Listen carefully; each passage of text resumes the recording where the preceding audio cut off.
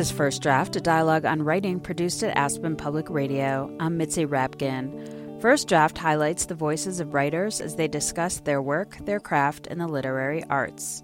My guest who joined me via Skype is James Wood, author of the novels The Book Against God and Upstate.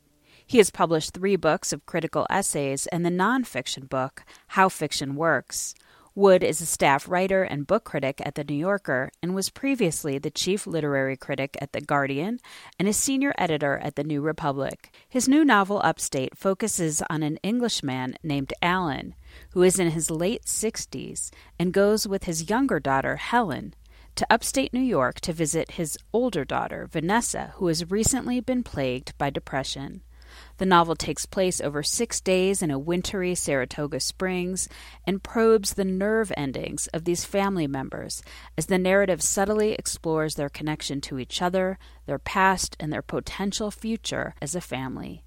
We began the interview with Wood discussing if there was a specific question he was pondering about the human experience when he was writing his novel, Upstate. There is the proviso, of course, that I think fiction doesn't answer questions, but simply raises them or lets them circulate, and that's what we love about novels in a way.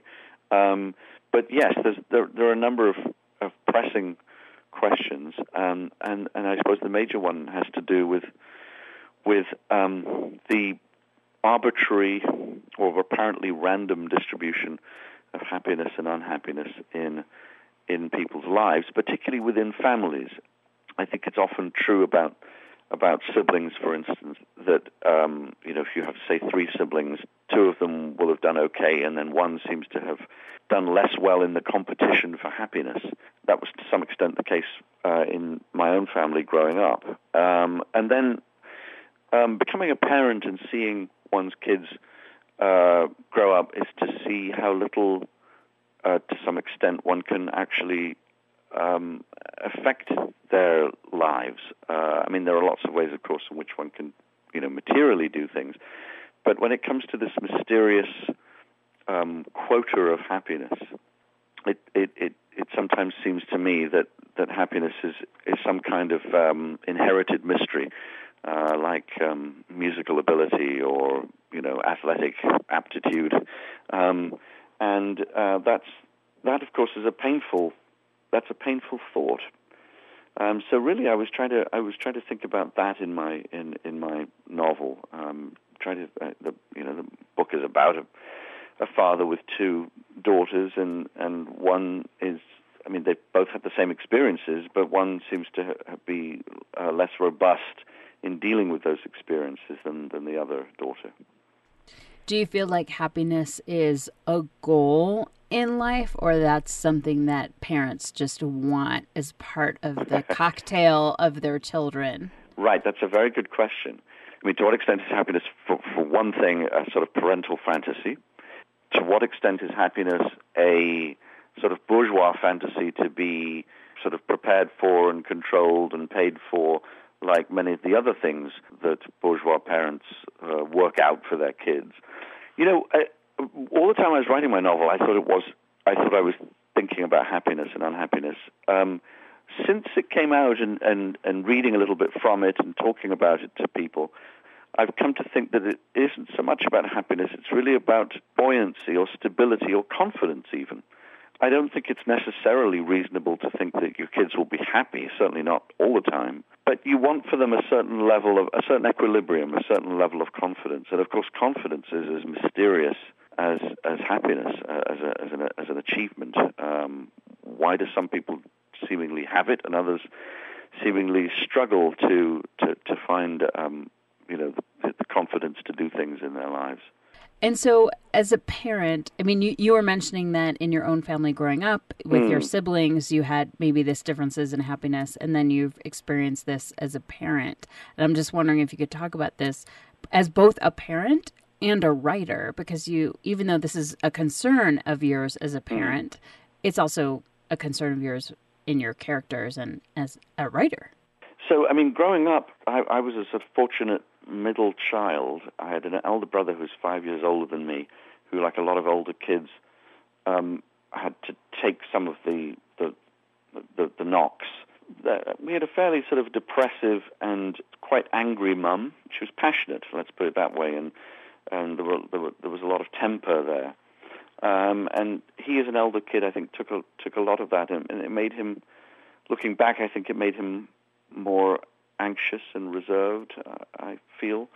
By the time I came along, I think things he'd pioneered away. It was easier for me, and I felt sort of very sandwiched between my elder brother and younger sister.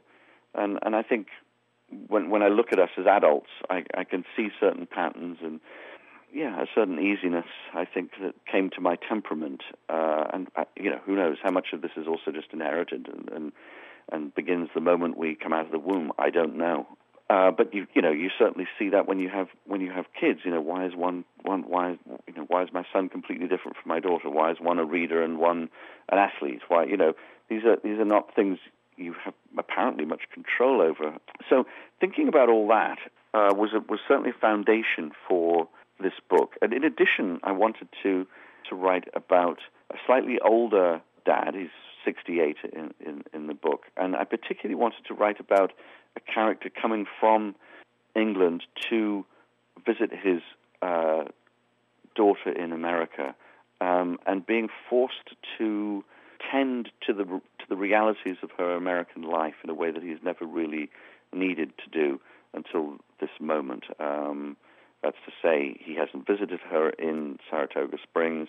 She's always come to him in England in the summers, and when she does that, of course, even as a grown-up, she fits back into a pattern of child and daughter and father. This way round, with him visiting her, he has to attend to her as an adult, but he also has to attend to America, and that was part of the fun of the book, was taking someone who's always rested on a fairly complacent and fairly standard issue, anti-Americanism, not a strong anti-Americanism, but a kind of reflexive sort of lack of interest in the place, and slowly see him warm to an existence that at first alienates him.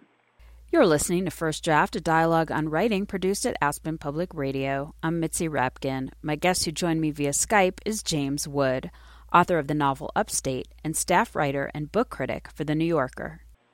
So Alan is the father, and his daughters are Helen and Vanessa. Yeah. And Helen lives in England and comes and basically is in New York, and Alan comes to meet her, and they go to visit Vanessa in Saratoga Springs. Vanessa's the older child.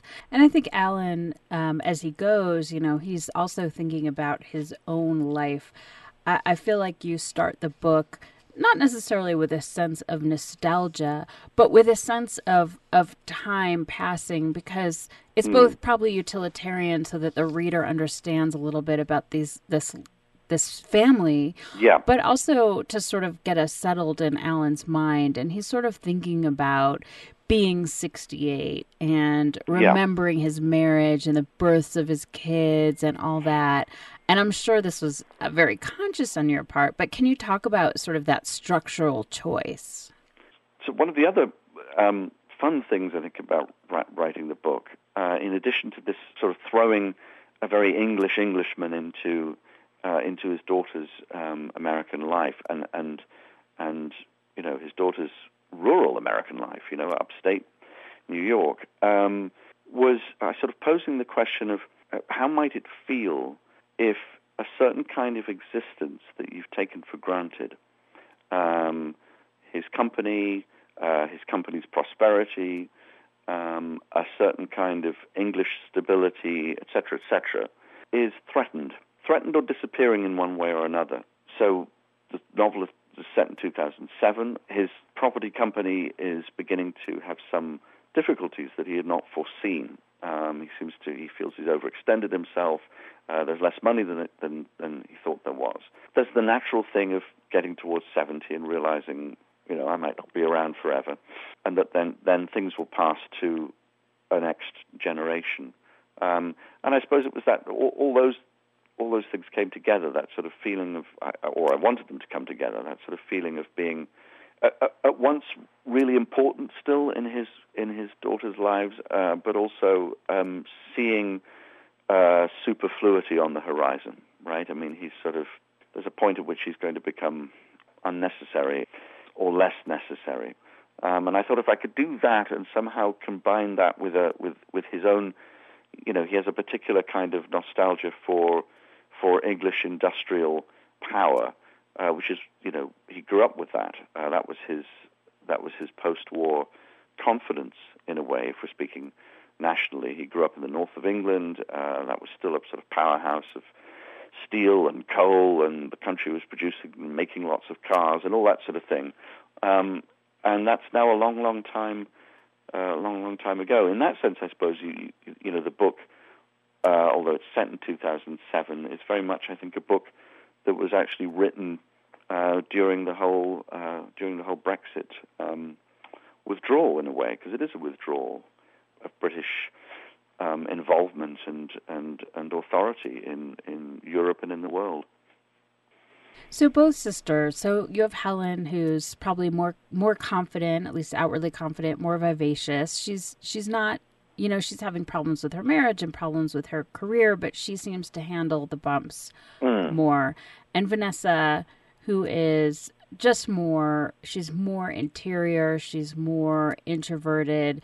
She takes the world on in a harder way, even with, you mentioned, it was a beautiful passage about how she dealt with confrontation and that she couldn't handle confrontation very well. And she felt like if there was an argument over something, that maybe the relationship would be over.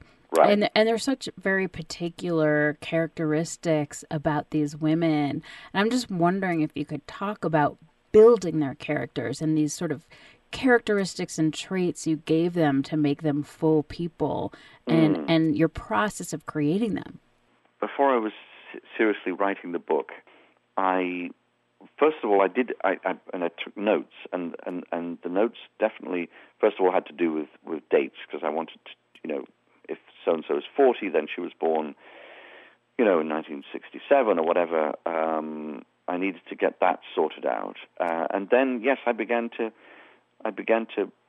think of them, to write down some of the characteristics of each, and particularly to think about how these two, as adolescents, dealt differently with the trauma of their parents' divorce, and then as young adults, I guess in their 20s, with the trauma of their mum's death. I wanted to do that tricky thing, and I'm not sure I necessarily pulled it off, but it's always seemed an ideal to me, is to create, particularly in Vanessa, to create a character who is inexplicable, who is mysterious, whose unconfidence isn't transparent, and may have no obvious explanation. Even at the risk of sort of frustrating or boring the reader, that seems worth doing, because it seems so true to life. And Vanessa, she's a philosopher. She is into the life of the mind. She is, really grappling with some of these ideas that she can get really in the weeds with, like that life is meaningless or that nothing matters. And you can clearly imagine that if that's what you spend your days thinking about, of course happiness isn't necessarily easy, because you're analyzing life to this, like on a cellular, spiritual level. Yes, absolutely. So, it's been a sort of family mantra, a convenient way in some senses in the way that families have of explaining differences between the two sisters, that Helen does things and Vanessa thinks things. And when Helen wields that particular mantra, it's useful because it explains to her, I think, explains to her why Vanessa is the way she is. She spends too much time brooding, there's too much reflection, whereas, Helen just gets on with stuff. But I also like the idea, and I think you're absolutely right, that there's an obvious danger in reflection. And one of the things Vanessa is trying to sort of work out professionally, actually in the class that she teaches with her students, is it possible to live life happily, fully, confidently, securely, and reflect on it, to think about life at the same time, critically, even anxiously. philosophically. But I also like the idea, which in a way is an almost comic one, that someone whose job is to teach and think about wisdom, what Aristotle calls human flourishing, might be bad at it herself. Traditionally we think of philosophers as wise people who might be able to teach us, if only by interrogating us or our beliefs, teach us something about how to live well and happily and virtuously, and all the sort of Socratic qualities. But what if actually you're a complete mess while trying to teach Aristotle and Plato? That appeals to me as a sort of tragicomic curse. You're listening to First Draft, a dialogue on writing produced at Aspen Public Radio. I'm Mitzi Rapkin. My guest who joined me via Skype is James Wood, author of the novel Upstate and staff writer and book critic for The New Yorker. I think what was interesting about sort of her crisis of competence and happiness, at least in the scenes that we're seeing, are taking place around love. So you have this 40-year-old woman who's gotten through a lot of life. She's been in America for a long time, away from home.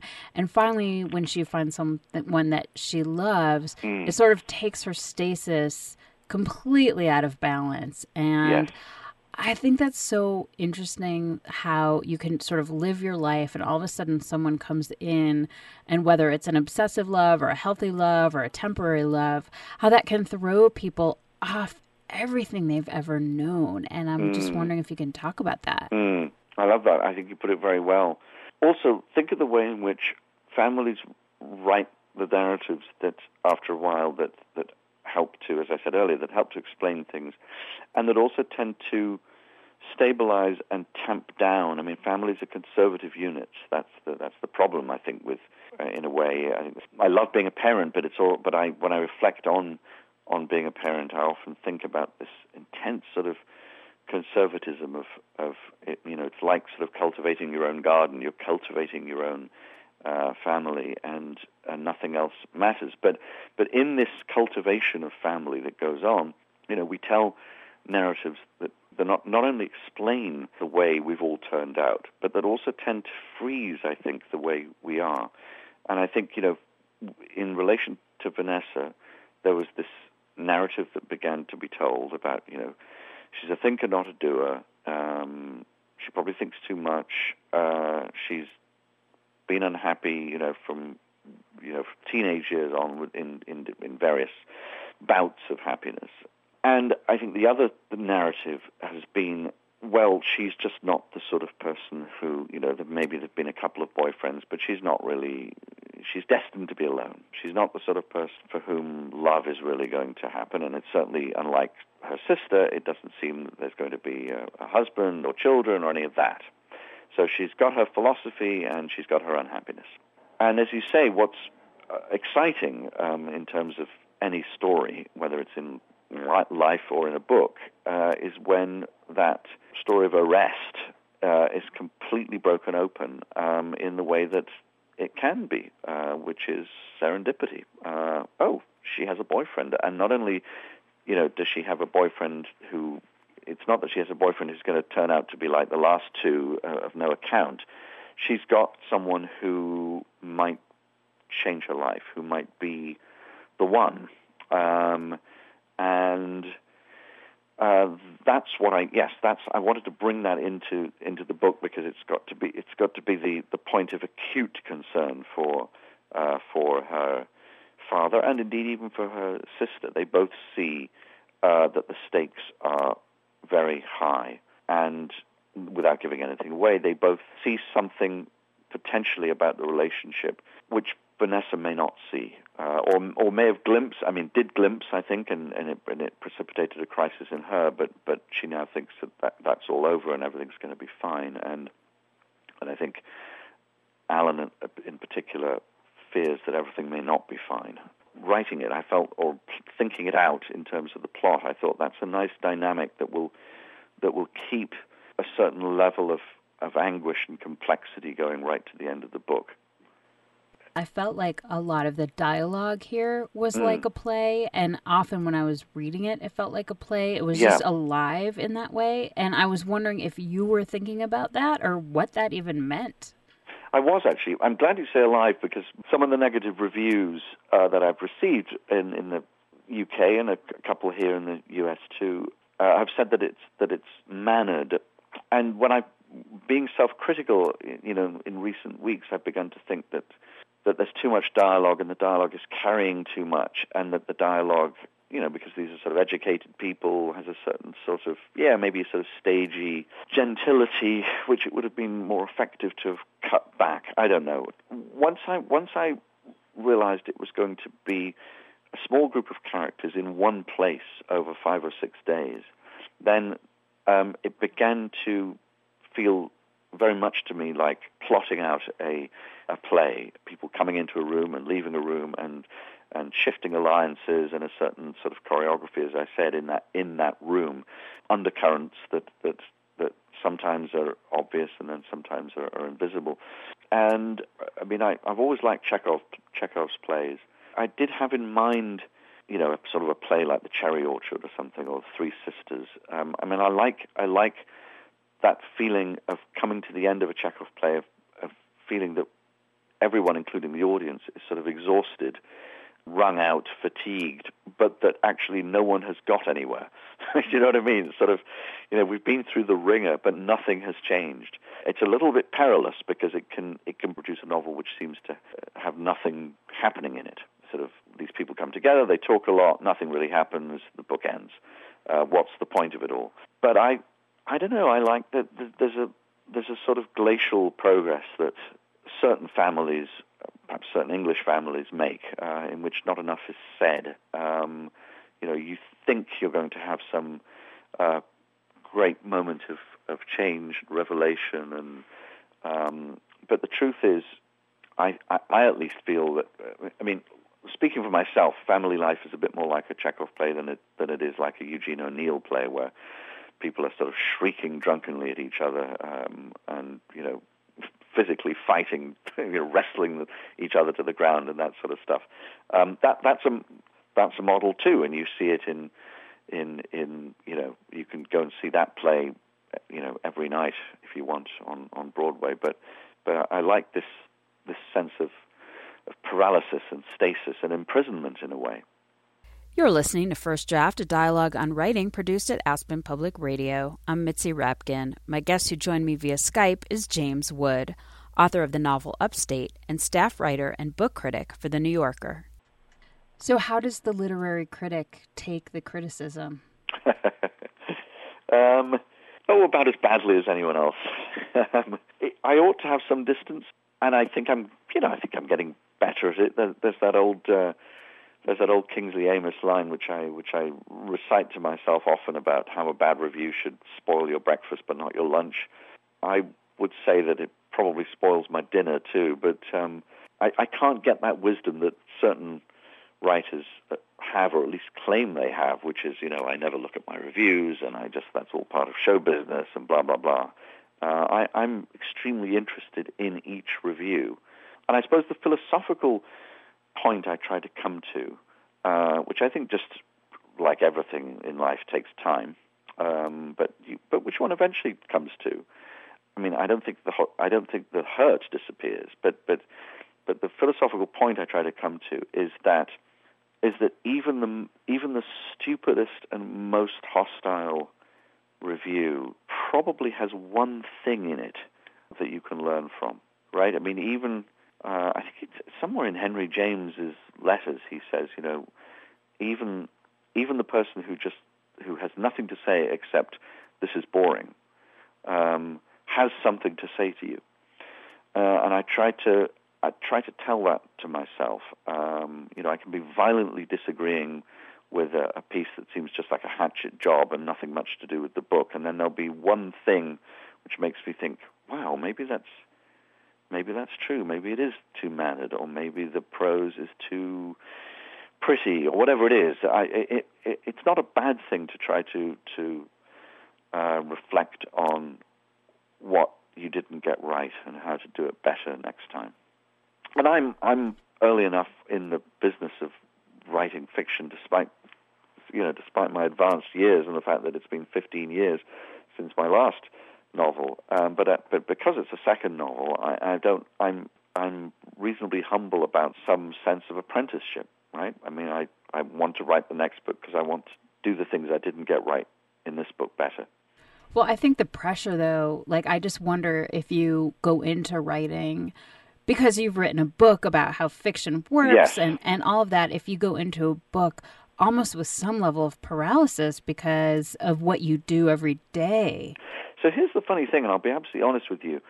Actually not. The self-consciousness and as it were, paralysis comes absolutely after, and it's as it were foisted on me when the book comes out and is reviewed. So I mean, perhaps this is utterly naive of me, but when I look at the reviews I get, even the positive ones, and they all tend to begin with, what would James Wood, the critic, think of his own book? And the negative ones then go on to say, he would brutally take it down. It's a piece of rubbish, and then the positive ones say, not bad, promising start, still more of a critic than he is a novelist, blah blah, or a better critic than he is a novelist, but this is okay, or even better than okay.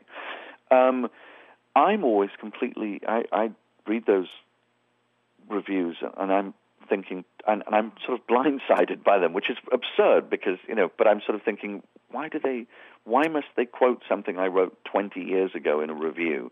Why must they quote hysterical realism essay or whatever, and use that against my novel? Why can't they just review it and see it for what it is, in the way that they would review, in the way that next week they'll review a non-critic's novel and see it for what it is, even if they don't like it?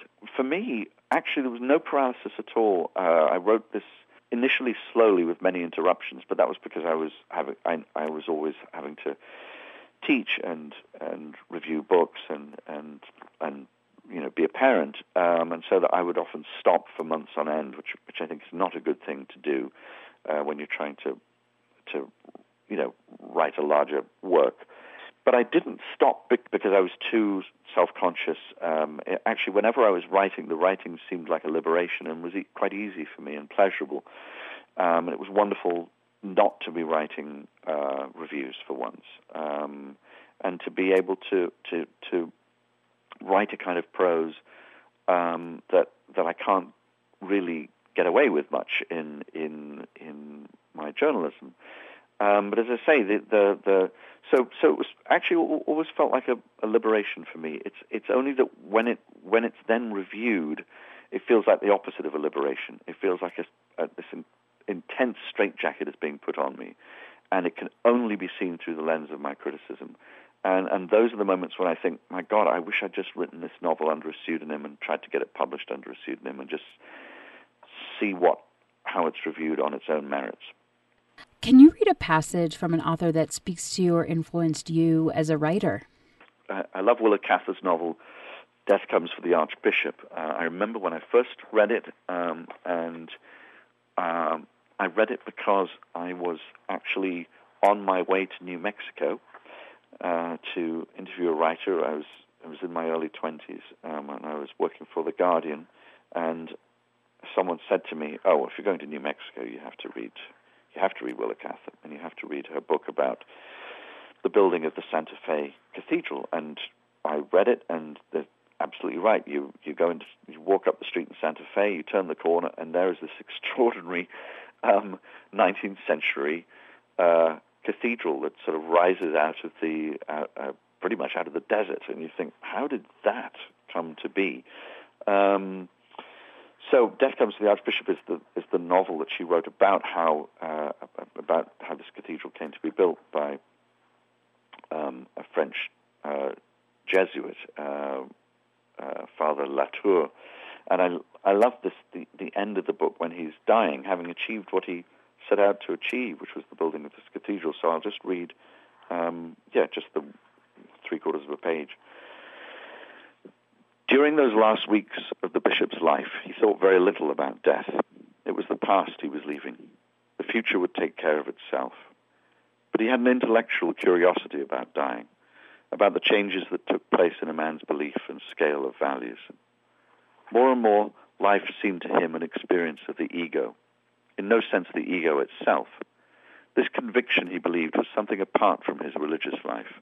It was an enlightenment that came to him as a man, a human creature. And he noticed that he judged conduct differently now, his own and that of others. The mistakes of his life seemed unimportant. Accidents that had occurred en route, like the shipwreck in Galveston Harbor, or the runaway in which he was hurt when he was first on his way to New Mexico in search of his bishopric. He observed also that there was no longer any perspective in his memories. He remembered his winters with his cousins on the Mediterranean when he was a little boy, his student days in the Holy City, as clearly as he remembered the arrival of Monsieur Molny and the building of his cathedral. He was soon to have done with calendared time, and it had already ceased to count for him. He sat in the middle of his own consciousness. None of his former states of mind were lost or outgrown. They were all within reach of his hand, and all comprehensible. Sometimes when Magdalena or Bernard came in and asked him a question, it took him several seconds to bring himself back to the present. He could see they thought his mind was failing. But it was only extraordinarily active in some other part of the great picture of his life, some part of which they knew nothing. So I've always loved the sort of the calm lucidity of the prose. I love this idea that, you know, he's sick, he's in bed, he's on his deathbed, and to the people who are coming and going in the room, he seems to have already disappeared. But in fact, as Cather puts it, he's actually at the center of his consciousness. Beautiful. You're listening to First Draft, a dialogue on writing produced at Aspen Public Radio. I'm Mitzi Rapkin. My guest who joined me via Skype is James Wood, author of the novel Upstate and staff writer and book critic for The New Yorker. Can you read something you wrote? Maybe it was tricky or hard or changed a lot from the first draft. I'm actually also going to read from the end of my book because this took me. I had to write it a few times, the last page or two, last page, because I wanted a sort of open and ambiguous ending, a little bit like a short story, and I wanted the reader to feel a measure of optimism, and allied, as you'll see, with the notion of sort of spring coming to a wintry upstate landscape. It's February when the novel is set, so really the dead of winter. And I needed to get it right, and so it took me a little bit of time. So here, Alan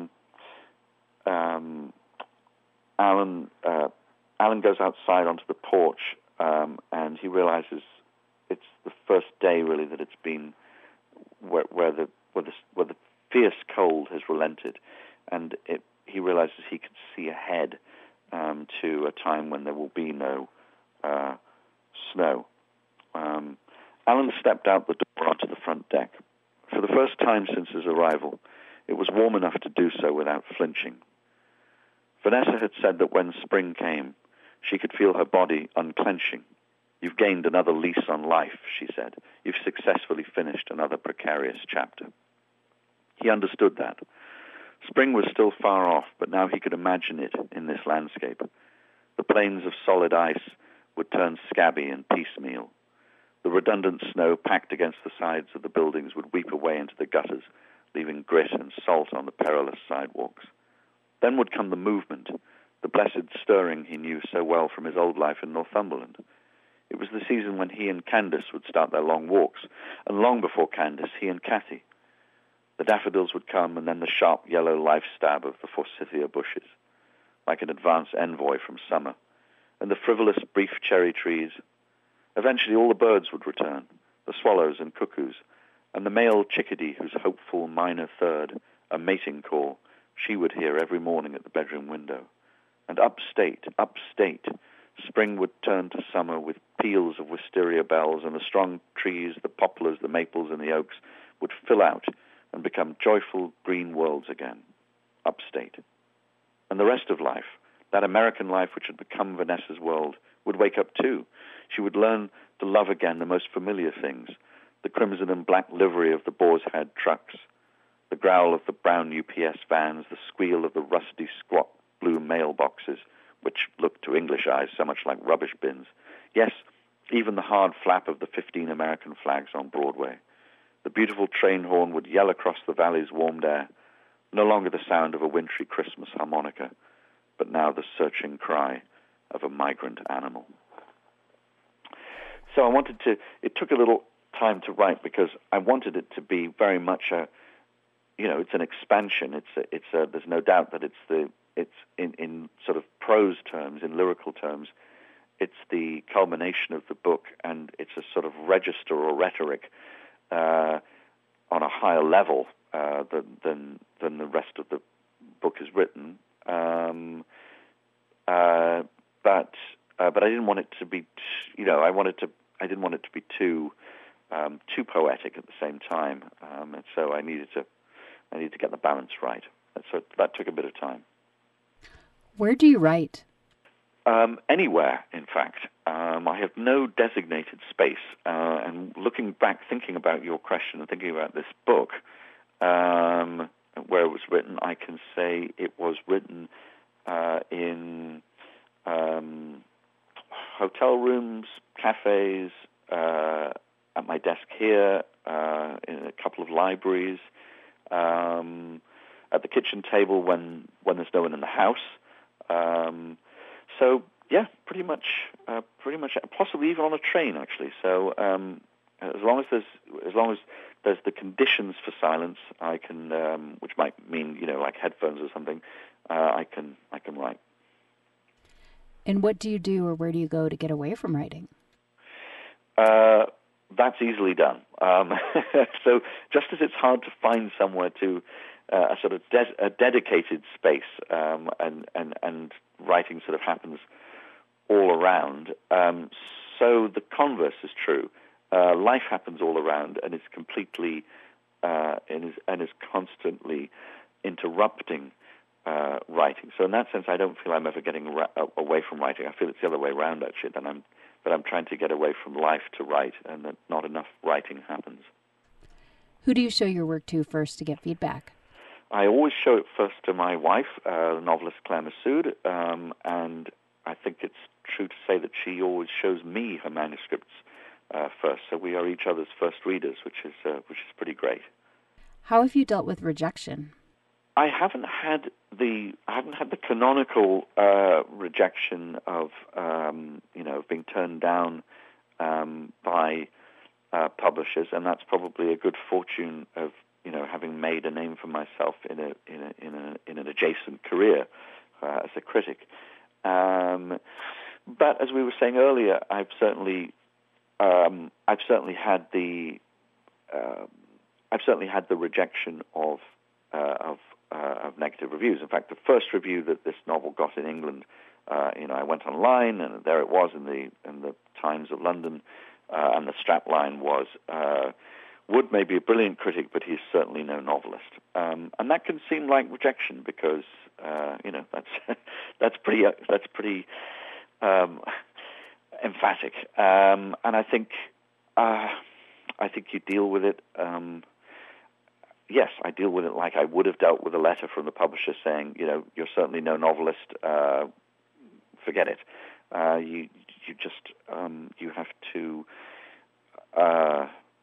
You have to find that confidence in yourself. That in a way is it's a form of sanity, isn't it? Right? I mean, you're all the time you're writing a novel. It's as if you're hearing voices in your head in one way. And then you go out into the world, you publish it, and if, as it were, the first review says, actually, this is no good at all, you were hearing voices in your head, there's a perilous moment where you actually think, maybe I'm completely insane. Maybe this is just a vanity project, and it has no objective quality.